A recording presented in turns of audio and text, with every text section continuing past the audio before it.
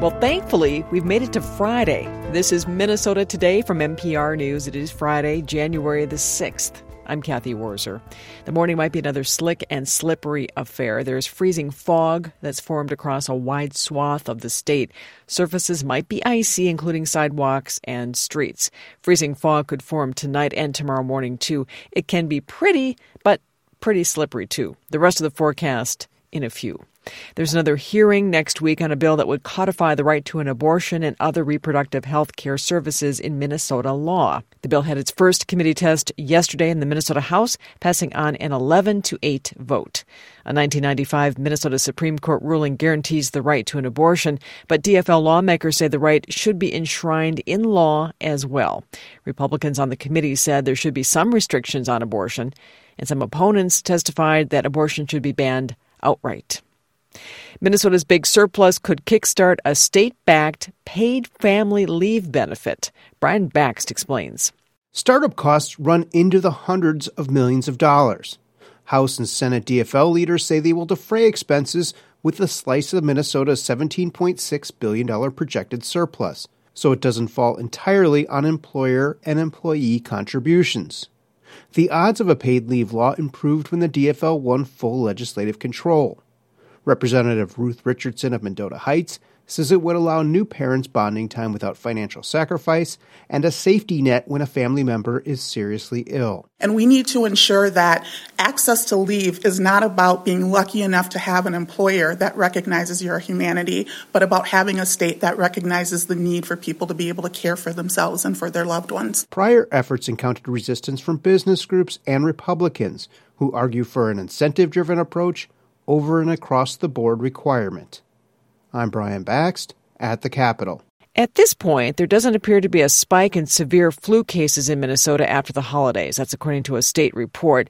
Flu hospitalizations during the last week, December 25th through the 31st, remained level from the previous week with 168 new cases. There have been 107 influenza-related deaths so far this season. Meanwhile, hospitalizations because of RSV in the Twin Cities metro area also remained relatively flat. The number of inpatient cases involving COVID-19 have also dropped a bit, but sewage sampling last week at the Metropolitan Wastewater Treatment Plant in St. Paul found increases in two concerning COVID variants. The state health department is trying to find the source of contamination in a Duluth apartment building for seniors that's led to 2 cases of Legionnaire's disease. According to the Duluth News-Tribune, 2 cases were diagnosed at the Woodland Garden Apartments in October and December, which has prompted the health department to issue a health advisory for the building. Legionnaire's disease is a severe form of pneumonia caused by a bacterial infection. The bacteria can be found in air conditioning system cooling towers, hot water heaters, fountains, pools, or hot tubs. Residents are being urged to get tested. The Minnesota Public Utilities Commission voted unanimously 5-0 to formally accept route permit applications for the state's first carbon capture pipeline. Hannah Yang reports the PUC also ordered an environmental review. Summit Carbon Solutions filed for a permit in September for a liquid carbon dioxide pipeline stretching 28 miles from Green Plains ethanol plant near Fergus Falls to Breckenridge and into North Dakota. It's part of a $4.5 billion project collecting carbon dioxide emissions from ethanol plants in Minnesota and neighboring states and storing the greenhouse gas deep underground in North Dakota.